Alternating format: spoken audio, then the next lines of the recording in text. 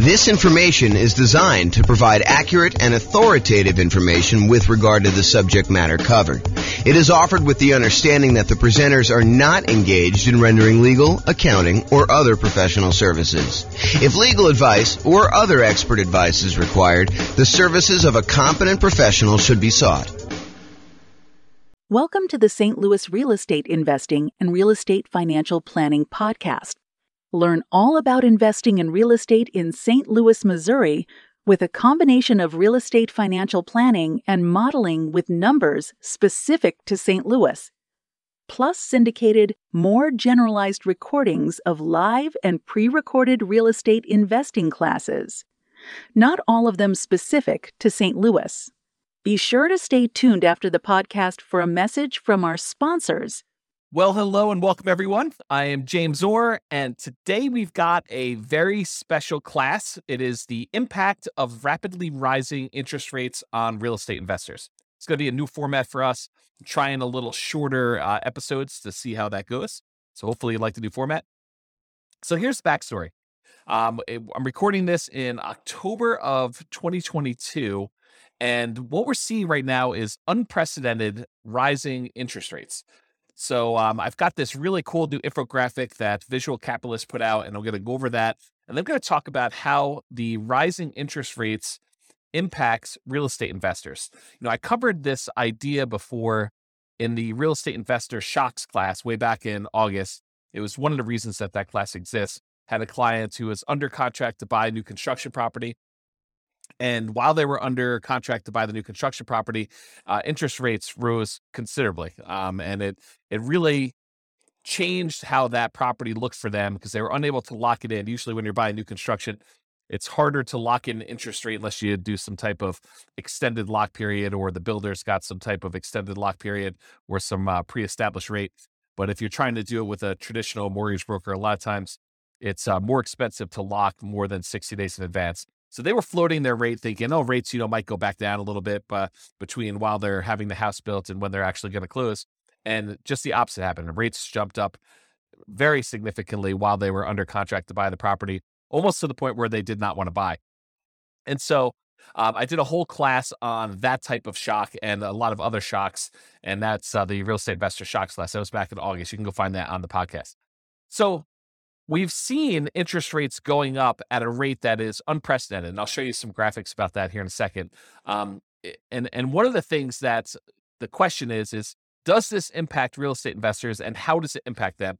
And so we're going to start a conversation about that. I think this is much more than a single episode topic. I think that we're going to talk about what happens to real estate investors as interest rates rise as part of a theme moving forward. And so there'll be a bunch of other kind of classes and modeling and discussions on that topic, but this is kind of just us getting started. So, all right. So the chart that I have from Visual Capitalist goes over what's called the federal funds rates. It's basically what the banks use in order to loan money to each other overnight. So it's not mortgage interest rates that we're showing specifically, although the federal funds rates is very closely related in many ways to what a mortgage interest rate would be. It's not the exact same number, but if the federal funds rates go up, then it tends to increase mortgage interest rates as well. And if the federal funds rates go down, then that tends to impact mortgage interest rates too.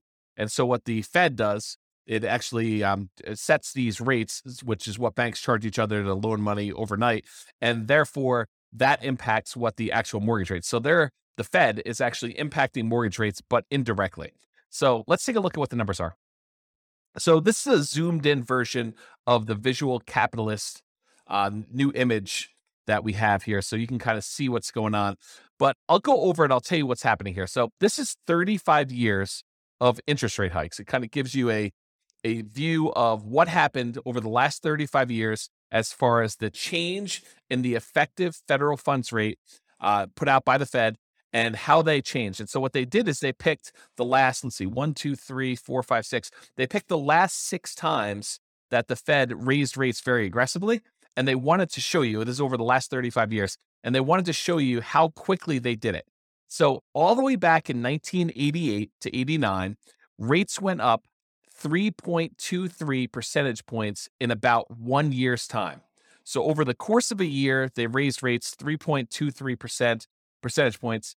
And that worked out to be about 0.23 percentage points per month. So that was sort of the rate that the rates were going up. And for those of you that can see the screen, if you're watching the video version of this instead of just the audio, you can see that that's this one right here. And I'll kind of jump to the punchline and tell you that that is the second fastest time that rates have gone up. So 3.23 percentage points in about a year, or about 0.23 percentage points per month. Then you jump forward to 1994 to 1995, and rates went up 2.67 percentage points in about a year as well. And that worked out to be 0.22 percentage points per month. And that's this 1994-95 one, very close to that other line there. And you can kind of see where it is, just not quite as high. And then in 1999 to 2000, rates went up 1.51 percentage points over 11 months. So a pretty big increase, but over a slightly shorter period of time. That's about 0.14 percentage points per month. And so that is the 1999 to 2001. That's this little blue line if you're looking at the video right there. And then the 2004 to 2006 period, rates rose about 3.96 percentage points over about 2 years. And so that was 0.17 percentage points per month. And that one is right here, 2004, 2006. So that's the largest increase we have on this particular chart, but it was over a longer period of time. So the steepness of it, the rate of change of it is not quite as dramatic. And so that's right here, that one. And then in 2015 to 2018, this is, remember, after the global financial crisis, rates went up slowly and over a long period of time, about 2.03 percentage points over 3 years. So it took them 3 years, 2015 to 2018, to kind of have these rates go up. And it went up about a little over 2 points during that time. So that was about 0.06 percentage points per month.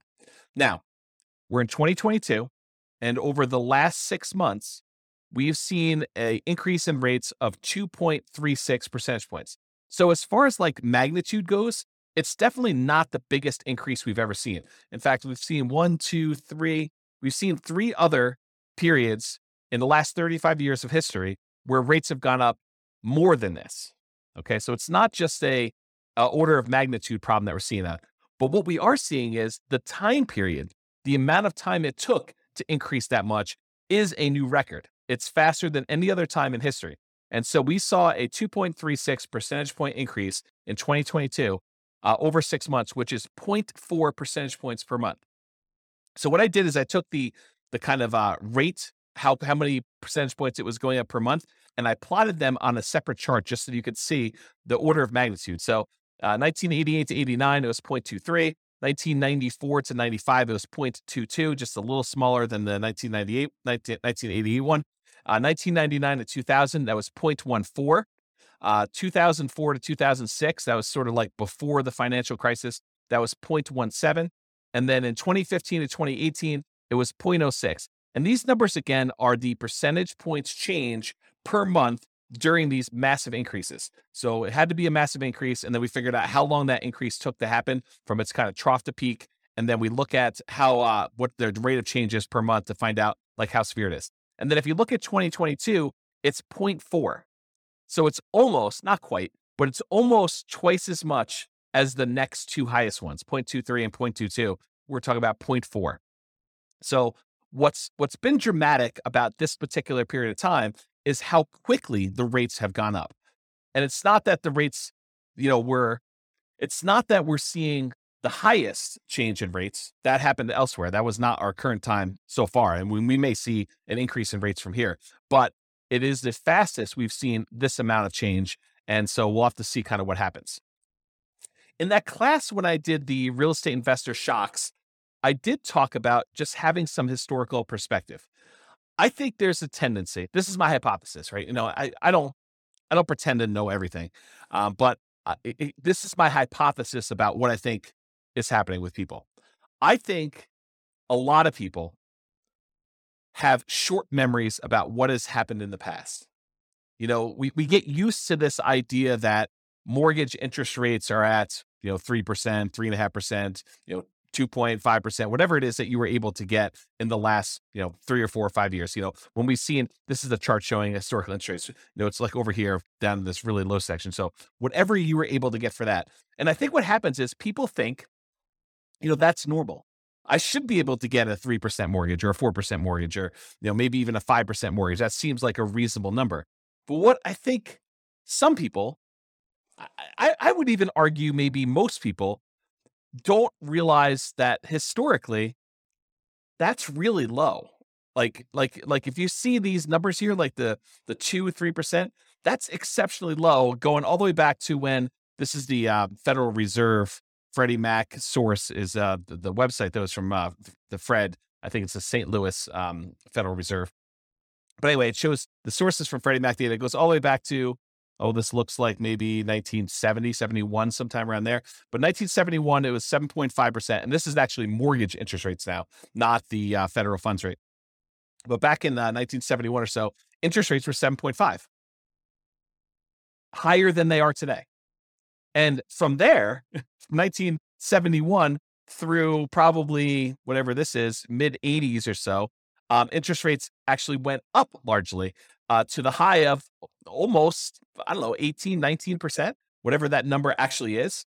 But so definitely over 17.5, it's probably over 18.5. So interest rates went up pretty significantly during that period. And then from there, they've been on a jagged, not consistently down, but overall downward trend to when we were bottoming out, sort of like during the pandemic, where we had these really, really low interest rates. So it went from, 18 and change probably all the way down to these lows over here, which is probably, just over 2.5, somewhere around there for the very low. But now we're back up, I'm recording this in early October, 2022. We're back up to, probably pushing 7% or so as the interest rate. Lower than what we were in the early 70s, but definitely a lot lower than we were in the 80s.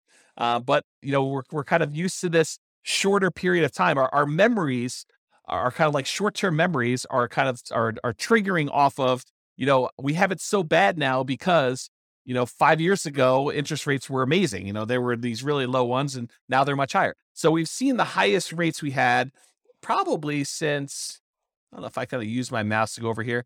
I don't know, since probably the early 2000s, 2007, 2000, probably in there. It's probably about where we were. And then before then, it was probably back to, early 2000s, 2001 or so that we saw the rates where they are. So I guess what I'm trying to point out is real estate investors, I think people in general, but also real estate investors, they have these shorter perspectives on what they're kind of like used to seeing. Maybe it's like a recency bias if I kind of understand those biases correctly, which I'm not an expert on. But the idea is that we tend to think about things that have happened in the past and we think that that's normal. Well, maybe it's not normal. And so as part of the discussion moving forward with this is I want to discuss the impact of these rising mortgage interest rates.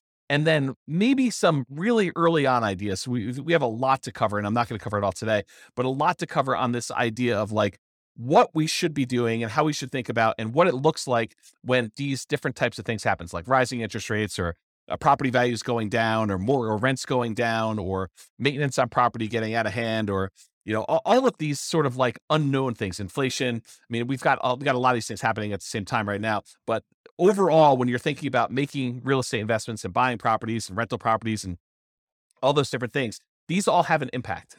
So let's talk today, just kind of narrow it back down, the impact of rising mortgage interest rates. So the impact of rising mortgage interest rates, especially after significant price increases, because we're kind of coming off of a really hot real estate market in general, where a lot of people were bidding above asking price and prices were going significantly above asking price. And, property values were increasing very rapidly.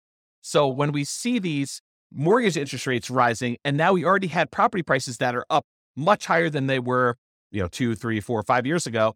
And maybe we've seen rent increase, but maybe not quite as much as we've seen these home prices increase, and definitely not as much to kind of counteract the ability for the prices going up and the interest rates going up, such that the payments on those, if we finance those properties, to be able to support that particular property. So now when you have prices going up and rents going up, but maybe not quite enough to keep pace with the prices going up, and maybe now these really high interest rates, it can make it much more challenging to have positive cash flow on a property. And because of that, also to qualify to buy the next property and any additional future properties you're planning to buy. So if you were using something like the nomad strategy, where you're buying a property, moving in, living there for a year, and then after the year, converting that to a rental and repeating the process, it's one of the strategies that a lot of folks use in order to minimize how much they need for down payments, get better interest rates on their loans, and then they kind of buy a property, live there, and then they acquire as many properties as they want, repeating that process over and over again. But if you're trying to do something like that, then having these higher interest rates and higher prices and the rents not being growing quite as fast as those two are growing in tandem, that actually impacts your ability to qualify for the next property, making it harder. You may have to wait. You may have to put more down. You may have to buy down the interest rate. You may have to do a combination of those things. Maybe you have to do some type of other increase their income on the rental property, like doing short-term rentals or something like that, as just an example. So to be able to do all of that in order to buy these properties and qualify for the new loans, these rising interest rates are really impacting that a lot. So the question then becomes, because I hear some of the rumblings going on, is real estate investing dead? Interest rates are now 7%. It doesn't even make sense to go buy a property with 20 or 25% down anymore. It's really hard to get into cash flow, or they're really, really negative, or whatever happens to be happening in your market. And I personally think the answer to that is not at all. I do not think that real estate investing is dead. So what does this mean for real estate investors? First of all, it's not the end of the world. It may seem like that, but I wanted to give you some perspective about these interest rates and how they've been really, really high in the past. And real estate investing was definitely not dead at that point. It is not dead right now. There are strategies that you can apply that don't rely on you or your customers getting new bank financing at all.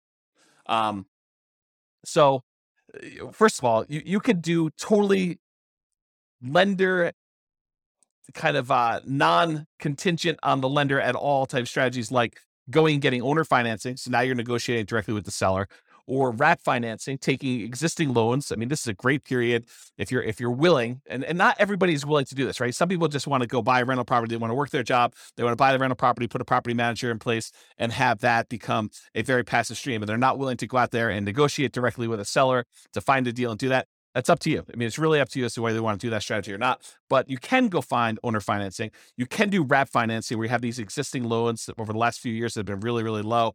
You buy those properties and you wrap the financing on that, kind of like a subject to, but you give the seller the right to foreclose if you're unable or unwilling to make the payments on it. Loan assumption. So there are some loans, especially if you're doing like a nomad strategy, where you can go in and formally assume a loan that has a lower interest rate, may require a slightly larger down payment than what you might have been thinking. But that's definitely a strategy where now you can take over a really good interest rate loan on a property that is, 3%, 3.5%, 2%, things like that. You can also do lease options, where you are leasing a property and you have the option to purchase it, or you do a lease purchase where you have a lease on a property and you have a purchase agreement, the contract to be able to buy it at some point in the future. So those don't require outside financing. Agreement for deed, where you have an agreement with the seller that you're going to make monthly payments, and at the end, they're going to provide you the deed to the property if you do all that. And then buying properties subject to the existing financing, where you leave the existing seller's loan in place. The seller deeds you the property, so you are now the owner of the property, and you start making payments on an underlying loan, as an example. So those are strategies that do not rely on you or your customers specifically getting new bank financing.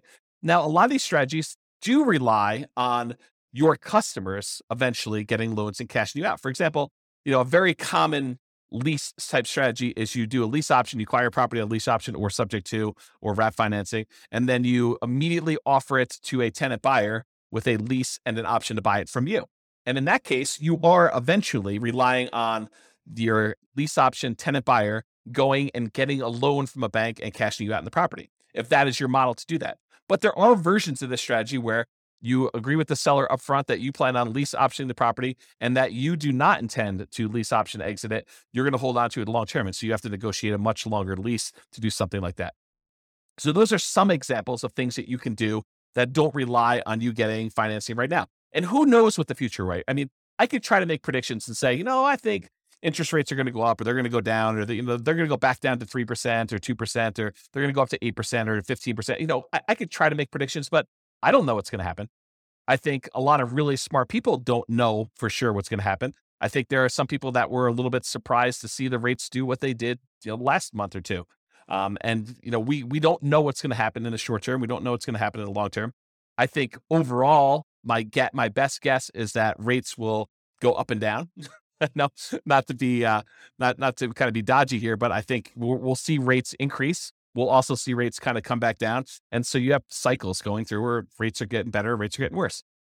So I forgot where I was going with this, but the idea is those strategies exist, like all the ones I talked about, all the creative financing stuff. Or you could do a totally different business model if you really are committed to doing some type of real estate, but you're flexible in your approach, like flipping properties as an example. Although a lot of times flipping properties involves you buying a property and then selling it to somebody, which relies on your customer actually getting a loan.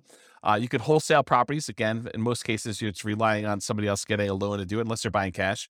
Wholetailing, which is wholesaling, but to a retail buyer, or it's straight up doing real estate brokerage. I mean, it's kind of related enough. When you start thinking about wholetailing looks a lot like real estate brokerage, except you're only doing real estate brokerage. You're only doing one side of the transaction. Instead of having to find the deal and the buyer, you can either find the deal or you could find the buyer and get paid a fee, a real estate commission for doing that. They're mechanically different, but if you think about it philosophically, they're very, very similar.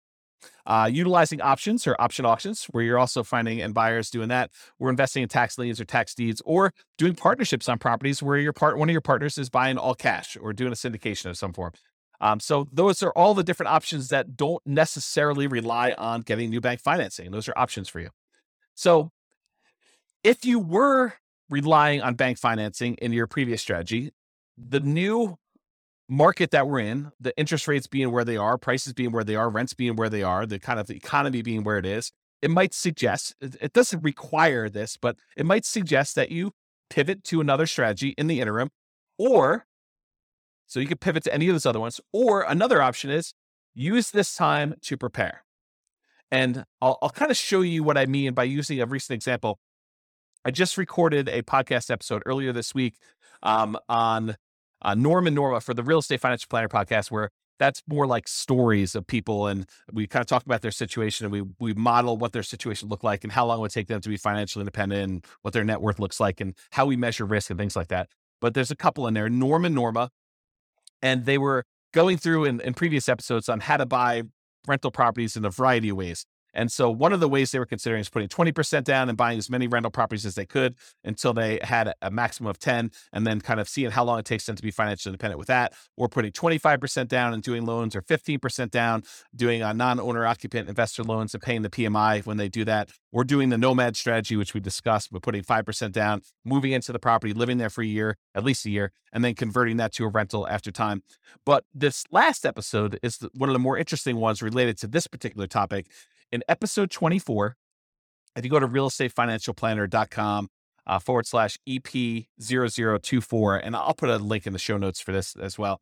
But if you go to that episode, they discuss the idea of, instead of buying rentals with 20% down or 25% down or 15% down, or doing nomad with 5% down, what if they actually just save their money, invested in the stock market, which opens up a whole another discussion about, transferring risk of, you're now got a slightly different risk curve characteristics by investing in the stock market, but they invest in the stock market until they have enough to buy the rental property free and clear. They're going to pay all cash for the property. They're not going to get a loan at all. Well, what's interesting about buying a property for all cash when you're in a really high interest rate scenario? It doesn't matter, right? Because the interest rate is not a factor. You're not getting a mortgage on the property at all. So it doesn't matter if they're 7% or 9% or 18%. You're going to buy all cash. And so the model for them is, they're going to take all the money that they were normally saving, that they were going to use to put 20% down or 25% down or 15% down. And instead of buying a rental property at that point, they just keep using that money, invest in the stock market until they get enough where they have 100% down, until they're buying a property free and clear. And yes, it takes much longer for them to get to the point where they're able to do that. But the interesting thing that happens is, it doesn't take a lot more. It doesn't take a crazy amount of time in addition to do this free and clear model versus doing the traditional rental model. As an example, and this is a very specific example of their situation, their jobs, their income, the types of properties that they're buying. And, I probably will I'm going to talk about this here in a little bit, but I probably will do a version of this for every city in the different podcast cities that we're kind of doing, where we use that city's numbers to show you how this impacts in whatever city you're in, right? Like the idea is that we'll be able to do it for your city, but for their specific situation, their own savings rates, their own, kind of like income and their debt load, because we use debt to income to determine when they buy it. Although you don't do that when you're doing buying free and clear properties, but you do for the other loans. But all their specific situations, in that particular case, it takes them, when they're buying 20% down payment rentals, it takes them 31.17 years. So just over 31 years to be financially independent, where the income from the rentals and any other money that they have invest in the stock market using a safe withdrawal rate, but a combination of cash flow after all expenses and the money that they have in the stock market, that combined is enough to support them with their minimum income that they need for retirement. And we do adjust for inflation and do all the math right. So you can go listen to the episode to get all the details. But the short version is it's about 31 years if they put 20% down. But if they save up and they do 100% down, they buy the properties for all cash, they buy free and clear rental properties, it only takes 1 year more for them to be financially independent, which blows people's minds, because instead of them, putting 20% down, buying a rental property, and then saving up, with the extra cash flow from that one and any extra savings that they got, they buy another 20% down, then they buy another 20% down until they get as many as 10. Sometimes it doesn't even get to 10 before they're financially independent. But if they do that model versus they save up until they have 100% down to buy a rental property, then they buy that rental property. And these are identical properties. I didn't change the property type at all. It's the same ones that they were buying when they put 20% down as they were doing when they were buying the free and clear ones. But if they go and they do that and they put 100% down, it only takes them 1 year more. It's 32.17 years versus 31.17, which is crazy. So imagine for a minute, you're getting all stressed out because interest rates are up and your investing model is harder to do. You're like, I don't know, I can't make these numbers work. I can't buy a property that's got positive cash flow. Do you think that saying, okay, the market's kind of giving me a sign that maybe I should just pause for a second here, catch my breath, see what's going to happen here. If you've got properties, great. Those are awesome. They're performing well. You've got great loans on them. Whatever your situation is, that's awesome because those kind of get to accumulate. But for now, I'm just going to hoard money. I'm just going to kind of save, put it in a pile, maybe invest in CDs or savings accounts or stock market or whatever you think is appropriate for you and for saving that money. But you kind of let that money grow, knowing that either one of two things is going to happen. Either the interest rates are going to get much better and you're going to find a deal that makes sense, or interest rates don't even have to be better. You just find a deal that makes sense for you to do. Someone offers you owner financing in the MLS or something easy that makes sense for you to invest in. Or you get to the point where you have enough money where you could buy it cash and the financing no longer matters. And if you think to yourself, I think a lot of folks would think, I have to do this. I have to go put 20% down. I have to move really, really quickly because, trying to save up for, buying the first property with free and clear, it might take me 20 years to do that. Yes, it does. It takes forever for them to save up and do 100% down. But when they do, the cash flow from that free and clear property makes up a significant amount of the amount that they need to be financially independent, such that they don't need that many properties in order to hit that number to do that minimum amount they need. So I guess what I'm saying is it takes a year longer to do the one where you're doing 20% versus buying free and clear. If they had put 25% down instead of 20%, it takes 28.5 years. So a little bit faster, whatever that is, 4 years, 3.5 years faster. How's my math? 1.5 and 1.17. So what is that? 2.7, something like that. I don't know it's hard to do math on the fly here. But basically, it's a few years faster for you to go put 25% down than it is for you to save up 20% down, which is counterintuitive for a lot of folks. They're like, oh, I think it would be better to do them faster, to buy them quicker. Nope, not in this case. So it's a little faster to do that. So that's whatever that is, 4 years faster than saving up and doing free and clear properties, but it's 4 years on the scale of 30. So it's, percentage-wise, it's maybe 10%-ish. 15%, somewhere around there. It's hard to do math on the fly, but that idea. If you put 15% down, it's actually slower. It takes you longer to get to financial independence if you put 15% down and pay PMI than if you go and you save up your money and buy your properties all cash. Craziness. So that takes 33.42 years. And if you do the nomad strategy where you buy a property as an owner occupant with 5% down, you move in, you live there for at least a year, That's a requirement of the lender in order for you not to be committing loan fraud. So you have to agree to do what the lender says. And the lender says for you to get an owner occupant property, you need to occupy the property for at least a full year. So you buy the property for at least a full year, you live there. And then once you buy the next property, you convert that old one to a rental, you keep it, you'll convert it to a rental, and you buy the next one 5% down, you move in, you repeat this process until you have up to 10 properties in this case, but as many as you want in reality. And that takes 26.33 years. So a little more than 26 years to do that. So that's like, whatever that is, 6 years faster than doing the free and clear model where you pay 100% cash for your properties. I don't know. That's kind of interesting. So is real estate investing dead? Not really. I mean, even if you decided to forego it, like loans at all, and saved up and bought, free and clear properties, I think it's completely reasonable for you to do that. Okay. So in a similar class to this discussion before, I've taught a class.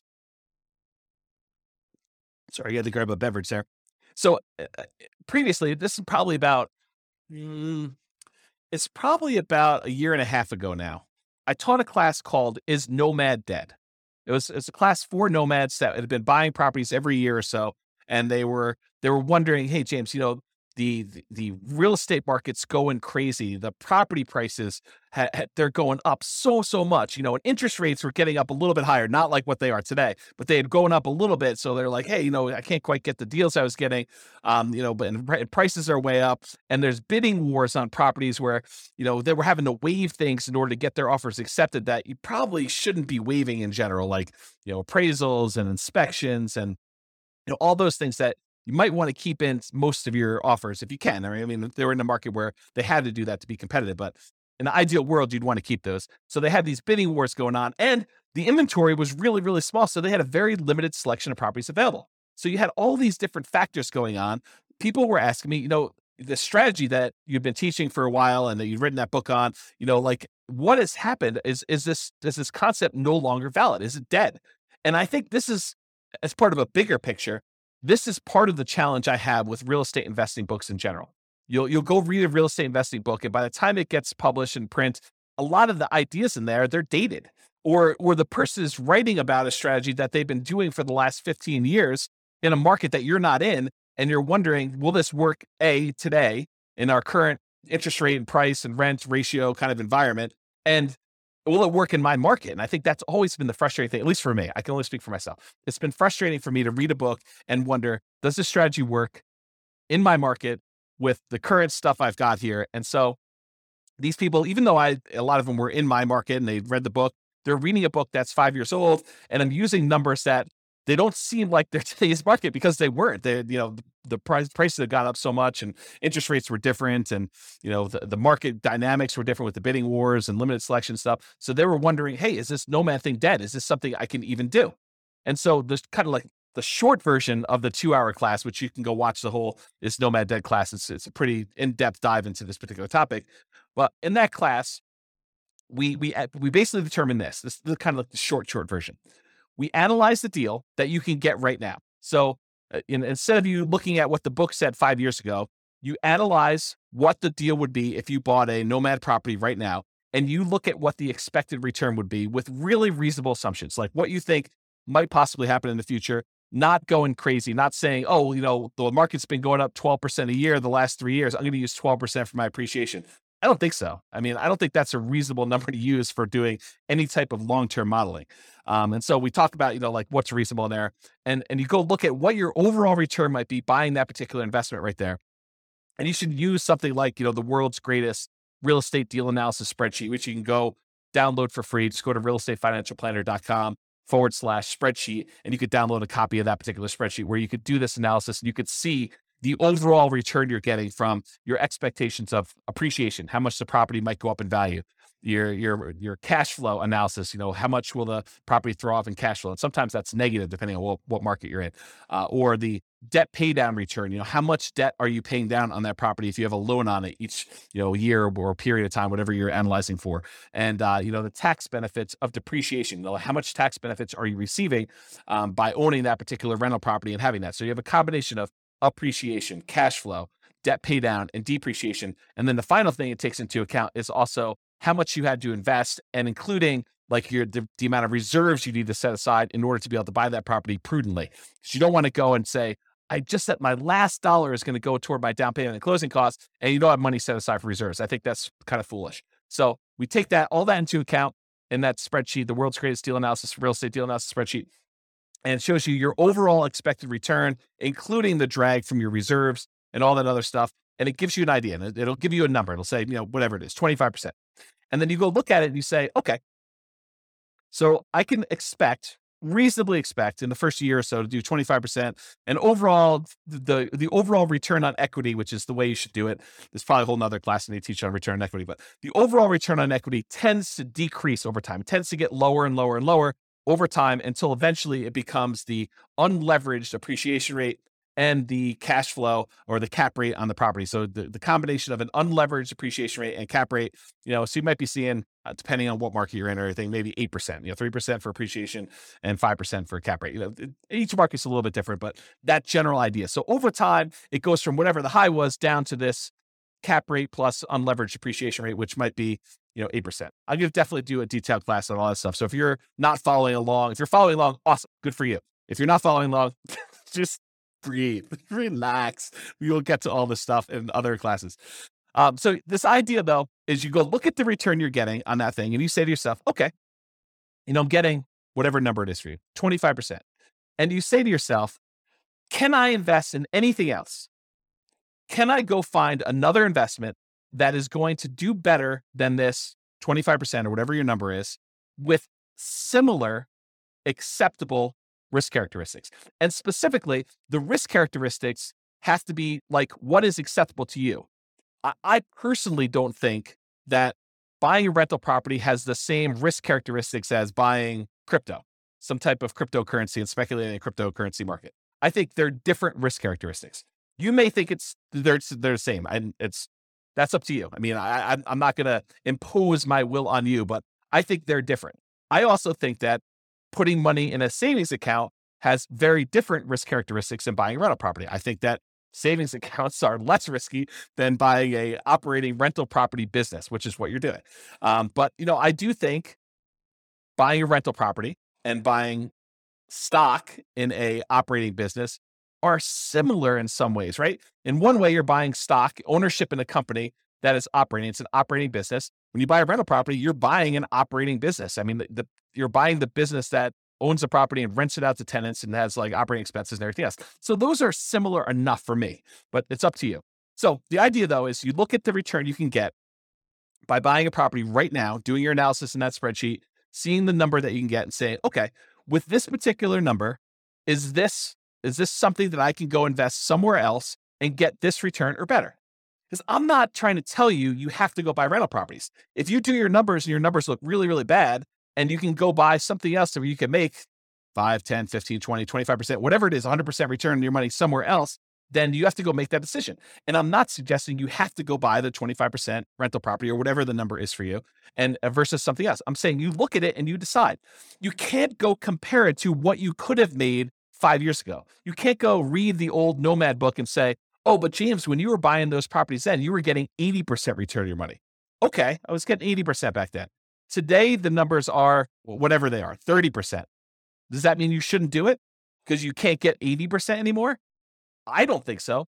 I look at that and I say, okay, I'm getting 30% if I do this. Can I do 30? Can I get better than 30% somewhere else? And you make that decision.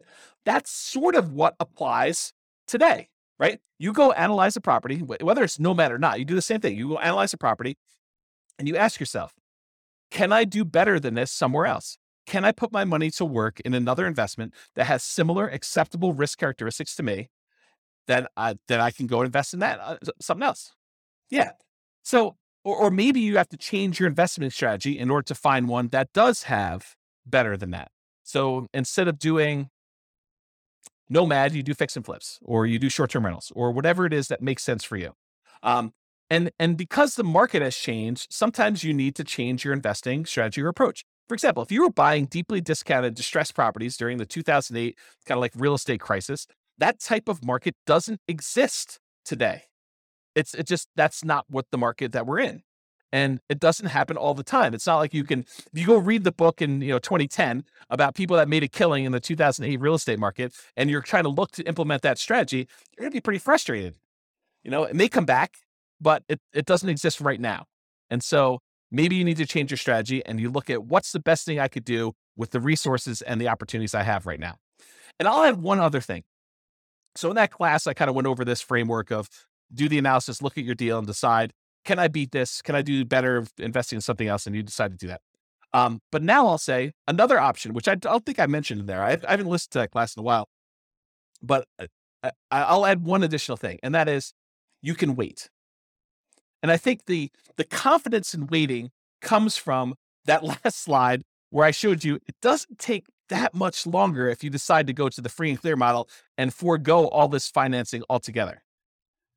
There are some strategies that are much faster than that, but if you're thinking I'm going to do 20% down versus I'm going to do this free and clear model, I think even if you had to wait 20 years to build up enough down payment to buy a property free and clear, which I don't think it's going to be that long, but I think it's prudent for you to wait on the sideline. I don't think it's unreasonable for you to say, I'm just going to hold my money. Maybe I want it in the stock market. Maybe I don't. Maybe I want it in crypto. Maybe I don't. Maybe I want it in savings. Maybe I don't. Maybe I want it in something else. Whatever you decide to hold your money in, but you can hold it and just accumulate money with savings, keep whatever investments you have, if that makes sense for you, and you can decide to wait for that. So that's what I'll say about that for now. Okay. So I think I hinted at this earlier, and it's kind of come up a couple times for me, but my favorite part of real estate investing books and kind of like podcasts or whatever else, audios about things is kind of the analysis part. Hearing about someone say, I bought this property, then I bought this property, then I bought this property. And, it took me X amount of time in order to accumulate enough where I was financially independent. And like that part of the book or that part of the story, or like hearing, a property that I own, kind of increase in value, and it finally went to this, and my cash flow on it is this. Like those are the exciting, juicy parts for me personally. And I'm sure everyone else has got their own little thing. But once you get a certain basic level of understanding of how real estate investing works, you understand mechanically how to do it. Maybe you bought a property or two or three, and you kind of got the basics down. Yeah, you pick up little tips here and there, but I think the part that I'm most excited about is the number side. I don't know, maybe I'm weird that way. But anyway, the challenge I have with the numbers is, number one, they were never for my market. I can't recall reading a book where when I was reading the book, it was for a market that I lived in. It's just never worked out that way. Either the prices were, really, really expensive stuff, or, they were buying really deeply distressed properties, or, it's like all these different types of markets where it wasn't what I had there. And as soon as they published it, it was out of date. And a lot of times it was out of date before they published it because they're writing about a strategy that they've been implementing for 15 years. And those 15 years are very different than what our market is today. And so they were never for my market. They were almost instantly out of date. And so what I plan to do is I will plan to solve that problem for folks by doing city-specific podcasts. That's why there's all these different city-specific podcasts. The content is largely the same, except all the analysis that I do is city-specific. So no matter what city you're in, we will do analysis using your property prices, your rents, your taxes, your insurance, like all those numbers that are specific to your city. We will use those to do our modeling. So if we say someone's going to do Nomad, we'll do Nomad for your city. If someone's going to put 20% down, we'll do 20% down for your city, and we'll try to change the assumptions to be whatever they are for you. And I'll share the link to you. I'll show you where I am, and I'm moving in this direction. So I'm doing a lot more of it, and it's going to get a lot better over time. But right now you can see what we have. I'll put a link in the show notes. You can go look at it and then just select your city from the list. And you'll be able to do it, or I'll have the direct link in the specific podcast. So I just upgraded the Real Estate Financial Planner server to be able to do more of this analysis. I had to get a much bigger server to handle all the different analysis we're doing. So we're going to have, 100 plus different models for each city. And so, you have 300 cities that starts getting really big with all the different data, and you want to be able to compare them and all that stuff. So, I gotta work on the code to build all that. So it's going to take time. I've got like a leisurely pace, 20, 25 years or so, but it'll be a lot sooner than that for you to actually see some stuff. And there's a bunch of stuff done already. So it's not like you have to wait for all of it, but I got a long timeline for getting all this stuff done. There's no rush for me right now. It's sort of like semi-relaxing sort of quasi-retirement sort of thing. So anyway, so you'll see all that. And the good news is if you go to your particular city and you're looking at the numbers, you're like, James is off his numbers. I mean, I don't know where he's getting these numbers from, but I live in this city and his numbers are really, really wrong. So if you go look at the numbers for your city and you feel like they're not correct, which is my very polite way of saying James is all hose. He's totally messed up on this, which is absolutely possible since I am not an expert at every real estate market.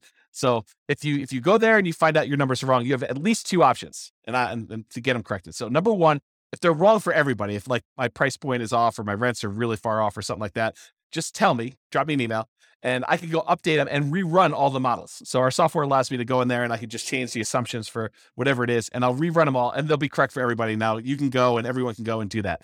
If they're just wrong for what you can do, if you go there and you're like, oh, he's using average price or median price, and I'm buying properties at this big discount, or I'm buying in a certain niche where my stuff is, 30% off, or whatever you're able to do. Like, you're special and you've got some magical power to be able to do something that not everybody can do. But it wouldn't be fair for me to change all those numbers just because you're able to do something miraculous, something exceptional. You can go ahead and copy the scenario into your own real estate financial planner account.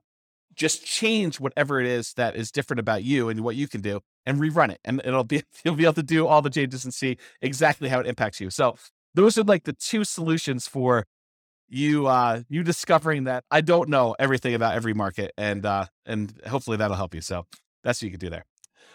All right. So I went a lot longer than I expected to go. I was thinking to myself, this is probably 15 minutes. It's 45 minutes in. So I hope you've enjoyed this new formats. I will try to keep them shorter in the future. I'm aiming for sort of that 15 to 20 minute podcast length. My contact information is on here, and I'll put it in the show notes as well. And you can kind of reach out to me if you've got questions or need anything else. But I hope you enjoyed it. I hope that is helpful and more encouraging for you than this discouraging news and running deal analysis and seeing, frustrating numbers with your mortgage interest rate. And I'm not sure if the animals, if you probably can't see the cat and the dog, but they've decided to visit and meow, and the dog's not barking, he's taking a nap, but hopefully you guys did that. So anyway, I'm James Orr. Hope you enjoyed. I'll see you next time. Bye-bye for now. With home prices up, mortgage interest rates up, and rents up, but not quite enough to counteract the higher prices and interest rates, cash flow on rental properties in St. Louis is harder than ever. Book a call with the Real Estate Financial Planner to apply our proprietary 88 strategies to improve cash flow on your rentals. See the show notes for a link to schedule your call and improve your cash flow today. If you're a real estate agent, lender, or professional in St. Louis that wants to help our real estate investor listeners, consider reaching out to learn about collaboration opportunities with this podcast. We'd love to add more value to our listeners by having you assist our investors buy, sell, and finance their real estate investments. See the show notes to schedule a call to discuss collaboration opportunities.